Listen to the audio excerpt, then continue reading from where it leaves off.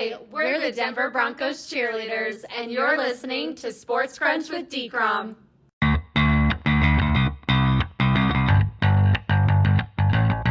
Good morning, afternoon, or evening, wherever or whatever you cast the kittens out. This is Sports Crunch with dethrone. I'm your host, David Cromwell. And this weekend, for the first time since January, we get to see all 32 NFL teams play an actual game as week one of NFL preseason play kicks off. And in that spirit, it's time to get back in the saddle with my right-hand man, Hal Bent, to full press coverage as we are set to cover yet another season of the greatest reality TV show ever conceived. Hal, it is so wonderful to be back together with you for what should be another wild 7 months of pro football. How are you, my man? I am doing great, David. Excited for this season. Just like everybody else, just trying to survive the off season and get to when the games really count. So we're getting close. We're closing in, and I love it. Oh, absolutely. The real games begin exactly 4 weeks from tonight. But preseason games, while they do not count, they matter for dozens and dozens and dozens upon dozens of players who are vying for active roster spots and practice squad spots throughout the NFL. And just because your team might not keep a certain player doesn't mean another team will not take a chance on that player. So we're in for a wild flurry of moves these next 4 weeks. And now let's get started in Kansas City, home of the defending Super Bowl champions, who more than 2 weeks after they reported a trading cap are still in the game of chicken with their all-pro defensive tackle Chris Jones. Chris Jones, who is in the final year of his current deal, wants his next contract to pay him an average of $30 million per year and thus is yet to report to the team. And as I said in the recent show I did with Mark Schofield a few weeks ago, the Chiefs' pass rush after Jones includes either rotational veterans like Charles Omenihu or young players currently developing like George Karlaftis and Felix Anudike-Uzomah. And last week, the NFL announced that Omenihu will be suspended the first 6 games of the season for violating the league's personal conduct policy. Does that suspension give Chris Jones additional leverage in contract negotiations? Oh, anything chipping away at that depth is definitely going to give him additional leverage. I mean, he's got tons of leverage as it is because let's face it, he's the Patrick Mahomes of that defense. The Chiefs aren't winning these Super Bowls on offense alone. That is a heck of a defense that they've put together these past few years, and he is the centerpiece. He is the Aaron Donald of that defense, and I do not blame him in the least for wanting to be compensated. He certainly deserves it. Oh, he most certainly does. And you could definitely make the argument that Chris Jones is the MVP of that entire Chiefs team, not named Patrick Mahomes. No offense to Travis Kelce. Exactly. And, I would have argued that, but looking at what the Chiefs did last year, rebuilding that receiving core, I didn't think they could do it. They did it, but man, again, it was that defense coming up big when they needed to in that Super Bowl. And Chris Jones, like you said, he is the most important player on that team, not named Patrick Mahomes. Easily the most valuable, that's for darn sure, in terms of positional value.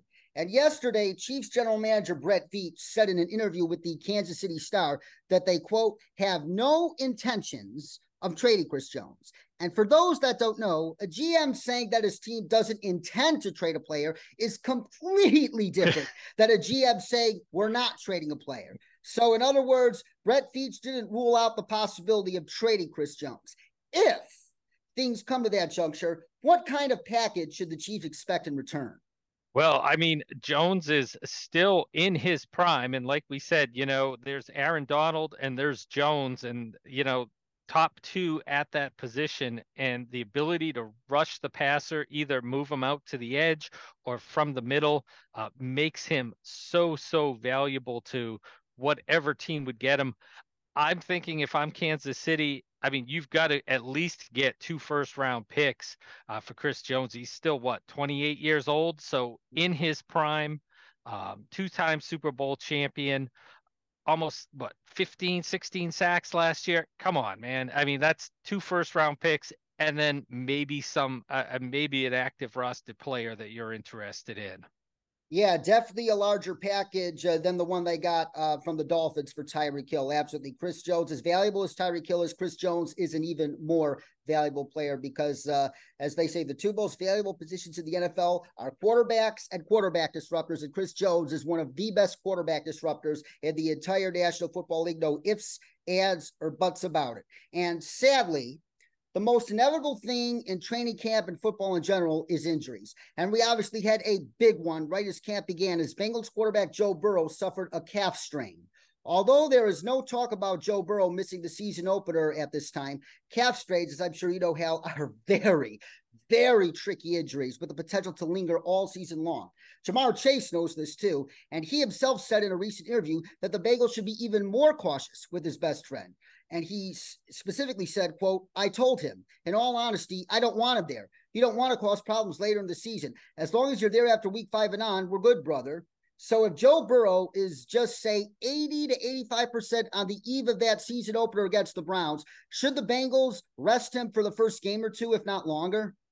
Didn't we have this conversation last year, David, when he had his appendix out in training camp? No, we didn't. No, we didn't. No, Burrow, it's always something, right? He was coming back from the knee. He had the appendix last year, the calf strain this year. He is the franchise there in Cincinnati. They're going to be careful with him in the preseason, but I wouldn't be the one trying to keep him from running onto the field for opening day because he's going to be ready to go, whether he's 75, 80%, 90%, 100%, whatever. He's going to be out there playing. There's no stopping him. The Bengals can try, but no, Joe is young. He's in his top of his game. He's going to be out there. He's not missing any regular season games. Well, that might be Joe Burrow's mindset, but I want to know your mindset. Would you try to talk Joe Burrow into resting for the first game or two of the season in that situation? I would try, but he'd talk me out of it, I'm sure. So I'd be having a hard time as a head coach not putting him out there under center. I'll tell you that much. Really, I mean, in today's NFL, such a valuable resource at quarterback. And, do you really want to, who's the backup there? Trevor Siemian? Oh my God, don't remind me. Oh, come on. Yeah, you just can't sell that to your fans. 80% of Joe Burrow versus Trevor Siemian. No, as a head coach, I'd have to put Joe out there. So, I'd let him talk me into it if he's ready to go. Yeah, plus Trevor Siemian, I don't think he'd last a full series against that Cleveland Browns defense. Do you? No, not at all. It's another year of Cleveland and everybody wondering, do they live up to their potential this year? But that defense is still top notch, still has Myles Garrett there, Zadarius Smith. So yeah, I don't want Trevor Siemian going up against that. No way, no how. Yeah, absolutely. And plus, they got Jim Schwartz now calling the shots on defense. And I think they got a huge upgrade in the coordinatorship going from Joe Woods to Jim Schwartz. And I definitely think that Browns defense should play like a top 5 unit this year. Yeah, exactly. And they're going to be attacking that quarterback. With Schwartz, he likes to get that pressure. So, yeah, that's going to be fun to see this year what happens in Cleveland. But, yeah, week 1, Cincinnati, yeah, they're going to want Joe Burrow back there. Oh, absolutely. And we're going to definitely talk more about that game as week 1 draws near. And earlier this week, renowned football data scientist Aaron Schatz predicted the 49ers and the Bills to be the teams that square off in Super Bowl 58. Keep in mind, at this time last year, Aaron Schatz predicted the Eagles to go to the Super Bowl, but literally nobody else did. And there's obviously a very strong case for the 49ers to be NFC champions this year, but many seem to believe the Bills are a team on the downturn, especially given the current state of their super competitive division. So my question, Hal, is what is the case for the Bills to be the team to dethrone the Chiefs in the AFC as opposed to the Bengals? Well, the Bills are going to have to replace Tremaine Edmonds in the middle, which they really didn't bring anybody in to do that. And that's a huge impact player on their defense that they need to replace. You've got Another year older of Jordan Poyer. So that secondary getting older there. And they still have to find a pass rush one way or another. Gregory Rousseau took a small step forward last year, but you're counting on 34-year-old Von Miller after 17 games to lead the charge in the playoffs. There's a lot on that Bills defense that they're going to have to find a way. They're going to have a bunch of guys we haven't heard of step up and veterans stay healthy. And that's all, easy to say in September that, yeah, they're going to look good, but let's talk again in November and December when these guys are dinged up and, teams are attacking that middle of the defense. Yeah, it's a big hole. And like you said, it's not easy in that division as well, because now you've got Aaron Rodgers on a young Jets team. You've got Tua, if he's healthy, there in Miami, plus Vic Fangio there. You got the Patriots, who should have been in the playoffs last year before, and all of a sudden they have a real offensive coordinator. Who knows what they can do, So yeah, hyper competitive division right there for Buffalo. It's tough sledding this year, and they really have to deal with, teams that are on the upside in that division and managing those older players and, losing stars and not replacing them on defense. They got to figure out how to make that work. Totally. I totally get your skepticism about the Bills, but maybe in a few months, we're going to say Aaron Schatz was onto something again. And Aaron Schatz is a guy whose opinions you don't throw in the trash immediately. Aaron is one of those guys who absolutely knows his football inside and out. And you mentioned the Bills struggling to get a pass rush outside of Von Miller. And I'm glad you did, because Von recently said in an interview that although he hopes to be back week 1, it's possible the team could hold him out until around week 4, 5, or 6. Would you hold him out for the first 3 games? Because keep in mind, Von is not only 34, this is the second torn ACL of his career. Yeah, they really have to manage him. And, it's going to be difficult because he has a lot of pride and he sees himself as a 3-down player, but he's so important to that team. And we saw Buffalo, the impact when they lost him at the end of the season to that knee injury. So yeah, they really have to find a way to get something. I think over conservative for Von Miller, definitely. They're going to have to count, like I said, they invested the draft pick in Rousseau, Espinosa, Boogie Basham, Leonard Floyd's there now. They've got to figure out a way to get that pressure on the quarterback because, like I said, that secondary's aging out a little bit there. So holes at linebacker that they have to figure out. It's not the perfect situation there anymore. And you can't just count on Ed Oliver coming up the middle as your only pass rush. Oh, you most definitely cannot. And another key factor for the Bills this year, when you look at their offense, they need somebody other than Stephon Diggs to help elevate the passing game. And they have extremely high hopes for 2023 first-round draft pick Dalton Kincaid. And you and I immediately praised that pick when it was made. Like I initially said, oh, they already have Dawson Knox. But Dalton Kincaid is a far better player that Dalton Knox is, in my humble opinion. And I have a feeling that at some point this season, Dalton Kincaid will be the most dangerous option in that Buffalo passing game outside of Stephon Diggs. What do you think?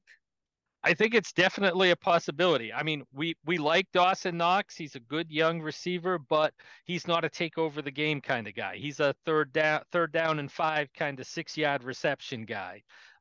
Everybody had huge hopes for Gabriel Davis after the playoffs he had in 2021, and he really took a big step back last year in that featured role. Was not a dependable receiver for them. And, big question marks behind there as well. Like you're looking at the wide receiver position, they need that tight end position to be able to step up. Brought in Trent Sherfield. Khalil Shakir was a late round pick last year. Didn't really work out much in the slot. Was hot and cold. So yeah, I mean, the 2 tight end, the Dalton Kincaid, Dawson Knox, they're going to have to get those 2 tight ends on the field. And they're going to have to find a way to run the ball, because two tight end offense is great, but without the threat of the run, they're just going to treat them like wide receivers and play dime against them, and it's not going to make much of a big difference. Oh, definitely. And speaking of that Bills running game, as I said on our AFC draft recap show with Mark Schofield a couple of months ago, I was also a huge fan of their second round pick, Osiris Torrance, that tank of a guard out of Florida. He is an absolute road grader, and then bringing in Damian Harris on a 1-year deal gives them a power run game that I don't think they even had last year. So him running behind Osiris Torrance at the middle of that line, and also James Cook being the third down back, I think the Bills running game has a lot of serious potential this year to be the best one they've had since, dare I say, 2019. Yeah, it really does. Yeah, I mean, I remember, we were both surprised. We assumed Torrance was a first round pick, I mean, it was like, wait a minute, what's he doing in the second round? So great pickup there. Road grader, like we said, should get in with Mitch Morse, be very comfortable there. They're fine on the other guard side with McGovern. So yeah, they got some big bodies in the middle that can move the pile here. Very excited to see that. You still have James Cook as, that receiving type back, that home run hitter coming out of the backfield. But yeah, we've seen Damian Harris in New England for the last couple of years. If he can stay healthy, he can add that element that Buffalo just simply has not had these last 2-3 years. And that's really held that offense back. Like we said, not being able to convert those first downs and run out the clock against Kansas City in the playoffs a couple years ago. Oh, you said it, Hal. And while many, if not most, anticipate the AFC East to be the NFL's most competitive division this year, I wouldn't sleep on that AFC North either. We were talking about the Browns a couple minutes ago. If last year taught us anything, it should have taught us never, ever, ever, ever bet against a team coached by Mike Tomlin. And now look at what the Steelers did in the offseason. They upgraded the offensive line with Broderick Jones in the draft. They brought in Jones's fellow Georgia Bulldog Darnell Washington to form a two tight end offense with a Pat Freiermuth that could absolutely open up car-sized lanes for Najee Harris compared to the ones that he's been seeing the past couple years. You got George Pickens, Deontay Johnson, and Allen Robinson, three very good wide receivers. And you still have that defense, and you upgraded that secondary with the Joey Porter Jr., and you got a promising young defensive tackle in Keanu Benton, a great draft class and all. So the Steelers, we could be talking about all four teams in the AFC North as legitimate division contenders as well. So do you think would you be surprised if the AFC North turned out to be an even more competitive division this year than the AFC East did? I would not be at all. I do not, like you said, Mike Tomlin, can't pick against him. We know Cincinnati's loaded with talent. Cleveland, if they can put it together, loaded with talent. And hey, you're going to pick against Baltimore? No way. I don't pick against Harbaugh's if I can help it here. So, not picking against Baltimore. Again, very, very deep there as well. Lot of talented teams there in the North. Pittsburgh, like you said, you've outlined how they're on the upswing. Cleveland has tons of talent on both sides of the football. They just have to get that coaching staff to put that together. Cincinnati is a Super Bowl favorite these last 3 years. And like we said, and don't sleep on the Ravens either. So OBJ, Zay Flowers, you got Todd Monken running that offense for Lamar now. So that's going to be a real interesting team to see if they start opening up that offense with the passing game to go along with that. How Baltimore has always operated with those tight ends and running games. So they could be very exciting this year. Oh, absolutely. And whether Todd Monken was calling the plays for the Bucs a couple years ago or calling the plays at Georgia recently, his reputation in both college and pro football is as a play caller who literally attacks every single blade of grass in the passing game. And this season is going to be the season once and for all where the casual football fans are going to realize just how special Lamar Jackson is as a pocket passer. Yeah. He's always been a special pocket passer, even dating back to his time at Louisville, but that's kind of been obscured due to his running talents. But this year, I think people are going to see the Lamar Jackson that all of us who know football see as an elite pocket passer. Yeah, I mean, we've seen it in, fits and spurts, and a lot of that has to do to, the talent that was around him. But OBJ, you still got Bateman, you've got Zay Flowers in as well. Great slot receivers, should make for a lot of easy completions for him and yards after the catch. So yeah. And he's still got Mark Andrews there. So, that's not a bad looking offense right there. And, the offensive line is going to be strong at the end of the day, no matter what in Baltimore. So, yeah, that offense looks like that could be a lot of fun. And we could be talking about MVP Lamar Jackson again.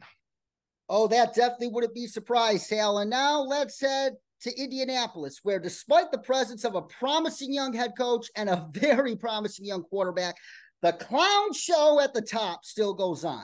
As training camp began, Colts owner Jim Irsay sent a tweet accusing agents of NFL running backs of, quote, bad faith, unquote. And that tweet deeply offended Colts star running back Jonathan Taylor and his camp so much that Taylor's agent tweeted that the relationship between Irsay and his client was essentially over. And the next day, Jonathan Taylor met with Irsay on Irsay's bus and requested a trade. And Irsay subsequently shot back via the media with an emphatic no. But it didn't end there. As a day or so later, a report surfaced that the Colts were considering putting Jonathan Taylor on the NFI list, which would mean he would miss the entire 2023 season without pay. And Taylor himself immediately refuted the report. Thus, the stalemate between the Colts and Jonathan Taylor continues with absolutely no end in sight. So my question is here, Hal, do I get a big simpatico alert here that given the fact that Dan Snyder is now thankfully and finally out of the picture, does this whole ridiculous episode prove that Jim Irsay is now the worst owner in the NFL? Beep, beep, beep, beep, beep, beep. You're getting it, David. You're getting it. Oh, God. I mean, thanks, Dad. Irsay has been an embarrassment to the league for years. And with Dan Snyder out of the way, he is sliding into that top spot. I mean, this handling of Jonathan Taylor, I mean, I'm still amazed they've got Sean Steichen there as head coach, that he took the job, So, ugly mess there. So, yeah, I don't know what they're doing fighting with their star running back in the press. It just is a bad look. And it's just going to poison the rest of that team. So, I mean, if you can't come to terms with Taylor and you have to trade him away, well, what's Michael Pittman going to think? Am I going to do I want to sign a contract with this team? No, trade me the heck out of here as well. What are some of those veterans on defense? DeForest Buckner want to go another year with this group? Kenny Moore? They're going to be looking for the exit there. So, yeah, I mean, you just start breaking down these relationships and you start breaking down the framework of that team. And that's when things just start falling apart all over the place. So, yes, terrible ownership getting involved like this should not be playing out in the press. And I will definitely agree. Irsay, the worst day. Well, that's a good way to put it. And if Jonathan Taylor is either traded or doesn't play the season, do you fear his absence will absolutely stunt the growth of Anthony Richardson? It does not help Anthony Richardson at all to have your best offensive player not playing. It's a big drop off between Jonathan Taylor and who else they got? Kenyon Drake, Zach Moss, Zach Moss said, I'm a big fan of their 6th round pick, Evan Hull. He's a very good change of pace back on Northwestern. Yeah. So, but again, you're asking him a lot to just step in for Jonathan Taylor. So, yeah, I mean, Jonathan Taylor, obviously one of the most productive running backs, obviously the number one offensive talent on that team. And without him around, it does not help Anthony Richardson grow as an NFL quarterback at all. Yeah, like the main thing I was looking forward to see with Anthony Richardson this season was the zone read threat with him and Jonathan Taylor, like the danger of Anthony Richardson's legs and the danger of Jonathan Taylor. Jim Irsay just might have completely canceled the possibility of that project, and he has absolutely made not just Colts fans, but a lot of NFL fans very, very mad. So Jim Irsay, you are now officially the worst owner in the National Football League until proven otherwise. We are definitely simpatico there, Hal. And yesterday, Commanders head coach Ron Rivera committed a similarly grave offense by airing dirty laundry in public. He essentially admitted to the media that some players complained to him about offensive coordinator Eric Bieniemy's coaching style. Moreover, Rivera didn't give Bieniemy, who is his hand-picked offensive coordinator, a full-throated defense at any point in his response. And as our friend Benjamin Albright at KOA Radio in Denver has been reporting for years, one reason why Eric Bieniemy hasn't gained as much traction as a head coach candidate is that many around the league don't find his personality endearing, and apparently several Commanders players agree. This morning, Rivera apologized, and rightfully so. But still, those comments he made yesterday, for better or for worse, are going to put a spotlight on this team, especially the offense. If Washington's offense doesn't gel quickly, do you see this as a situation where the wheels fall off fast? Oh, definitely. Without a doubt. I mean, this is a offense that is a bottom third offense in the NFL. Why they were bringing in Bieniemy to begin with, not exactly overflowing with scoring points here these last couple of years. So yeah, they definitely come across looking like a soft offense, complaining, a team that hasn't done anything, and this guy's just won 2 Super Bowls with Patrick Mahomes, but no, you guys are too good for him. I mean, that's just going to drag a team right down to the bottom there, no doubt about it. Many times, two things could be true here. Yes, Eric Bieniemy might have a coaching style and personality that rubs certain players the wrong way. But at the same time, the fact that players are arrogantly complaining about a coach just doesn't reflect well at all. And it does create an impression that you're soft and you can't take criticism. And look at the talent on this Washington offense. Scary Terry McLaurin, Jahan Dotson, Logan Thomas, underrated tight end. 1-2 punch in the backfield. Brian Robinson Jr., Antonio Gibson, an offensive line that is young but improving. You got the pieces to support either Sam Howell or Jacoby Brissett. And look at what Jacoby Brissett did last year in Deshaun Watson said. He had a very good season. I think Jacoby Brissett is more than capable of replicating his success that he had with Cleveland last year in Washington this year with that supporting cast. But to have this rift be exposed to the media already is absolutely not a good sign for this team this season. Agree 100%, David. Perception, reality, at the end of the day, you've got a new coach, you've got to work with him. And yeah, a lot of people don't like, a coach who might rub you the wrong way, like you said, but this offense needs a kick in the rear end. And I think that's why they brought Bieniemy in. And for Rivera not to immediately 100% take his back and air this dirty laundry is not a good look for Ron Rivera, the head coach. Yeah, and especially with Josh Harris and that new ownership group down in, Ron Rivera probably increased the odds that he's going to be looking for another job after this season. Exactly. You'd never like it when there's a new ownership group in and you're not, he's not their guy. And I don't see any Super Bowl trophies recently in Washington. So the heat is on Ron. Oh, it most certainly is. And now let's talk about coaches in a good way. The Tennessee Titans are doing something very interesting for their preseason opener this weekend against the Bears. On Friday and Saturday, which is the day of the game, head coach Mike Vrabel will transfer head coaching duties to assistant head coach, defensive line coach Terrell Williams, who's regarded as a promising potential head coach in league circles. I am personally a huge fan of what Vrabel is doing here. So my question here is, Hal, should the NFL require every team to give one of their assistant coaches, especially a minority, a chance to build their resume by letting him be the acting head coach in a preseason game? The NFL shouldn't require it because every other team should see this example and follow it without a second thought. It's genius. It's why Mike Vrabel is Mike Vrabel. Thinking outside the box. Everybody talks about how they care about their assistant coaches and everybody else, but to step up and to give them that opportunity. It's the freaking preseason. Why aren't you doing that? Every coach should be doing that. It's ridiculous that it took this long before someone did it.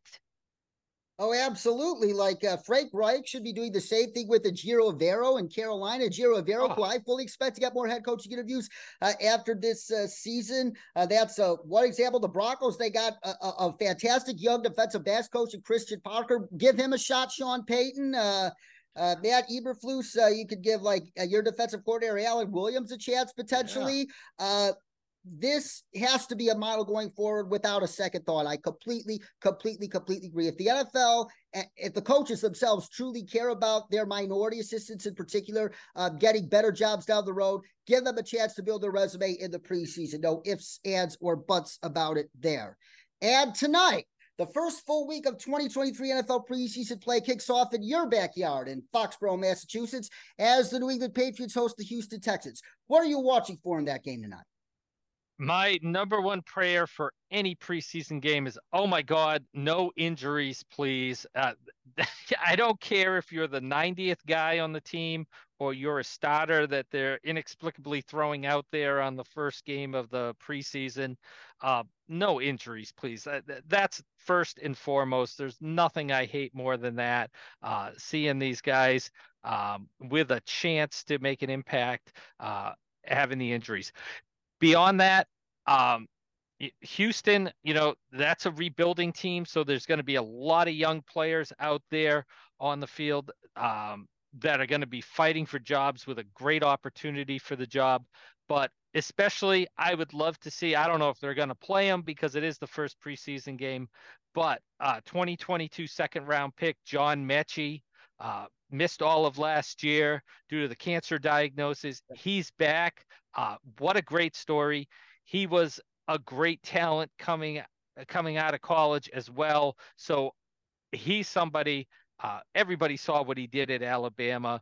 The game that he has, he's right up there as far as I was concerned coming out of college with some of those other Alabama receivers. So yeah, he should be, I'm rooting for him. I want to see, 8 catches and 200 yards and 5 touchdowns out of the guy. So that's my number one.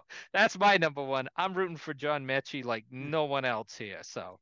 Yeah, John Mechie is a very, very easy guy to root for this season and beyond. But what I'm watching in terms of the Texans right now is C.J. Stroud and their offensive line that is currently in flux due to injury. I believe they lost their starting center, Scott Quessenberry, for the season due to a knee injury, and they might have to start rookie Juice Scruggs at center the entire season. And not only that, right tackle Titus Howard suffered a broken hand, and he is going to be sidelined for 4 to 6 weeks, according to head coach D'Amico Ryans. And that means Titus Howard could very easily not be available for the first 2 or 3 games of the season. And I want to see how the Texans plan to help C.J. Stroud with those injuries on the offensive line, because that center is a very, very underrated and important position, especially in Bobby Slowick's scheme. And without Titus Howard having the right side taken care of, C.J. Stroud is going to be under duress a lot for the first couple games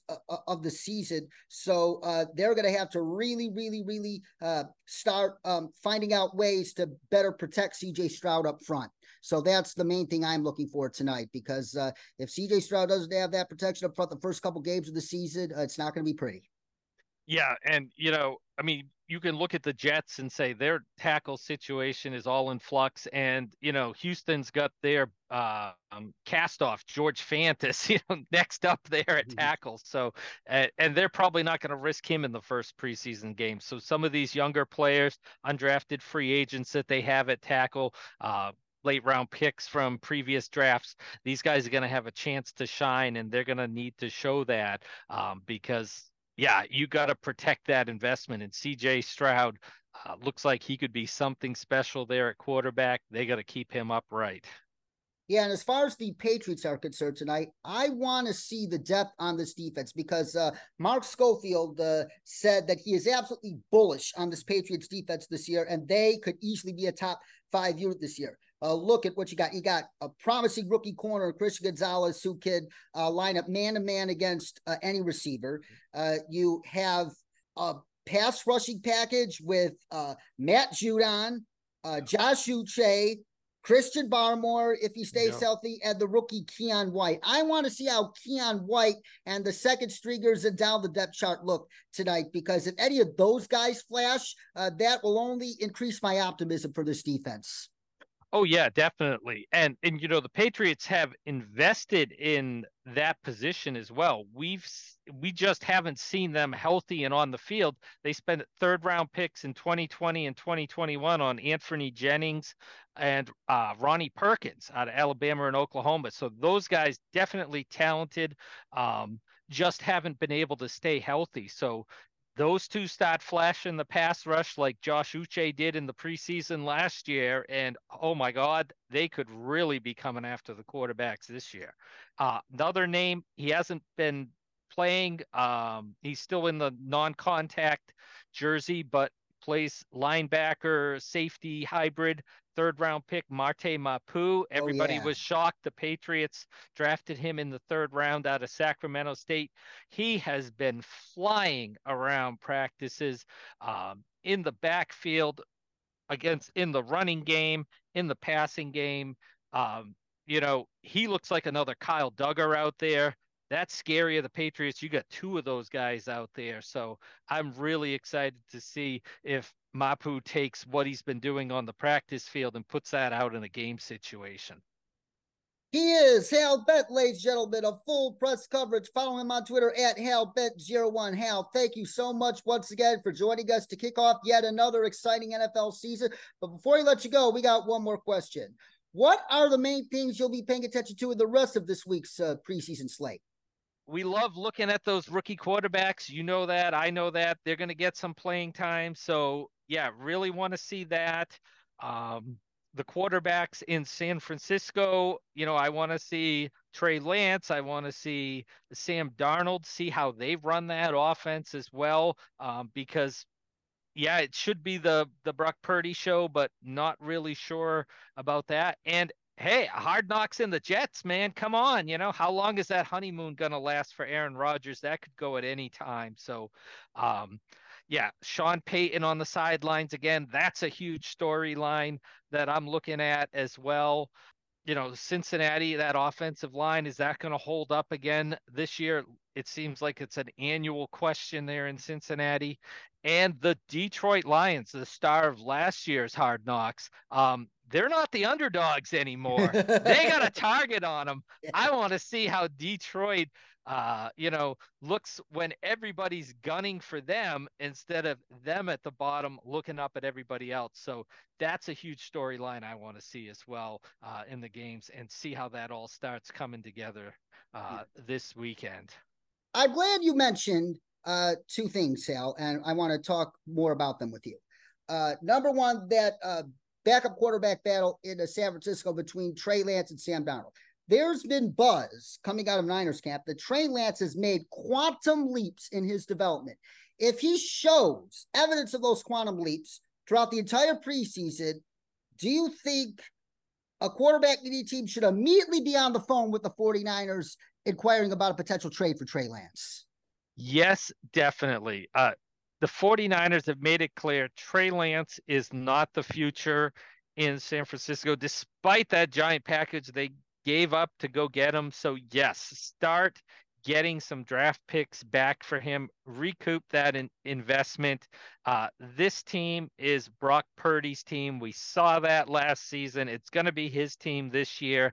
I think Sam Darnold can handle the backup position with all that talent around him. It might be a perfect situation for him to restart his career as well. So yes, find a team that needs a quarterback, and get some picks back for Trey Lance, please. Yeah, because Trey Lance, say what you will about it, but this guy still has enormous untapped potential. And in the right scheme, even outside of Kyle Shanahan in San Francisco, I think he could still achieve it.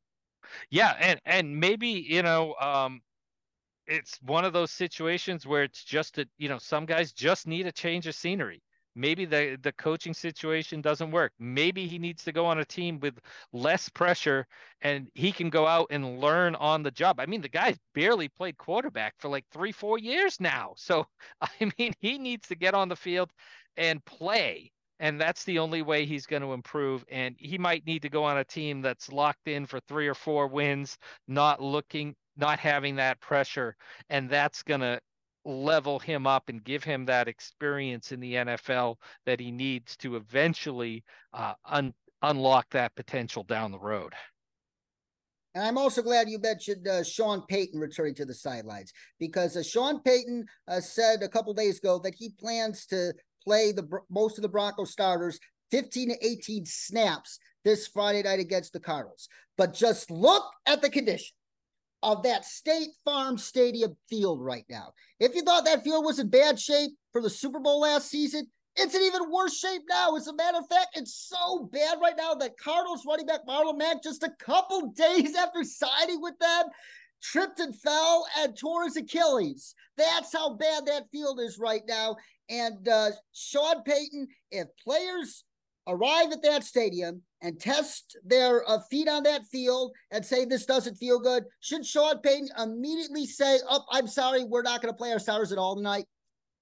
Yes, definitely. My God, Sean Payton, it's the preseason. The guys need 15 snaps total. That's why you have joint practices and you can control, prevent injuries. These guys don't need to play all these preseason snaps.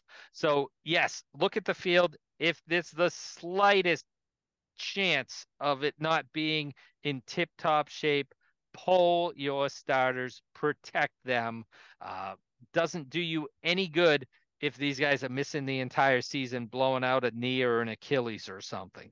Oh, absolutely. And Sean Payton may be stubborn in a lot of his beliefs in how to run a team and get them ready for the season. But Broncos owner Greg Penner, I think, has to be paying extra close attention right now. Because if that field is bad and Sean Payton is still lead towards playing the starters on Friday night, if you're down there at Arizona, as I assume you will be, Greg Penner, I think you have to veto him. Oh, I mean, without a doubt. Like, you lose your quarterback, Russell Wilson, season's over. Javonte Williams, another injury, season's over. Jerry Jeudy, I mean, come on, you can't. It's preseason. You got to protect these guys. They need 15, 20 snaps total. It's a long season. We're 17 games, not 16 anymore. So, yeah, you can't burn these guys out and risk the injuries for no reason at all here in August. My right-hand man, Hal Bent, ladies and gentlemen. Catch his work at fullpresscoverage.com and follow him on Twitter at HalBent01. Thank you once again, Hal. And that's it for today here on Sports Crunch. But we'll be back again next week to recap week 1 of preseason action and discuss other news and notes from around the National Football League. So stay tuned. Also, be sure to follow me on Twitter at dcrump59 and on Instagram, TikTok, and now Threads at Sports Crunch with Dcrum. And remember, that's Crunch with a K.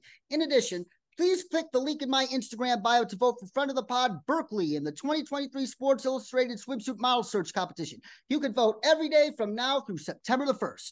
For Hal Bent, this is David Cromwell saying so long, and whatever you do, please choose love, please choose kindness, please choose compassion, please choose selflessness, and please choose empathy, which are the core characteristics of the best teammates and teams in any sport. Until next time, cats, kittens, stay cool.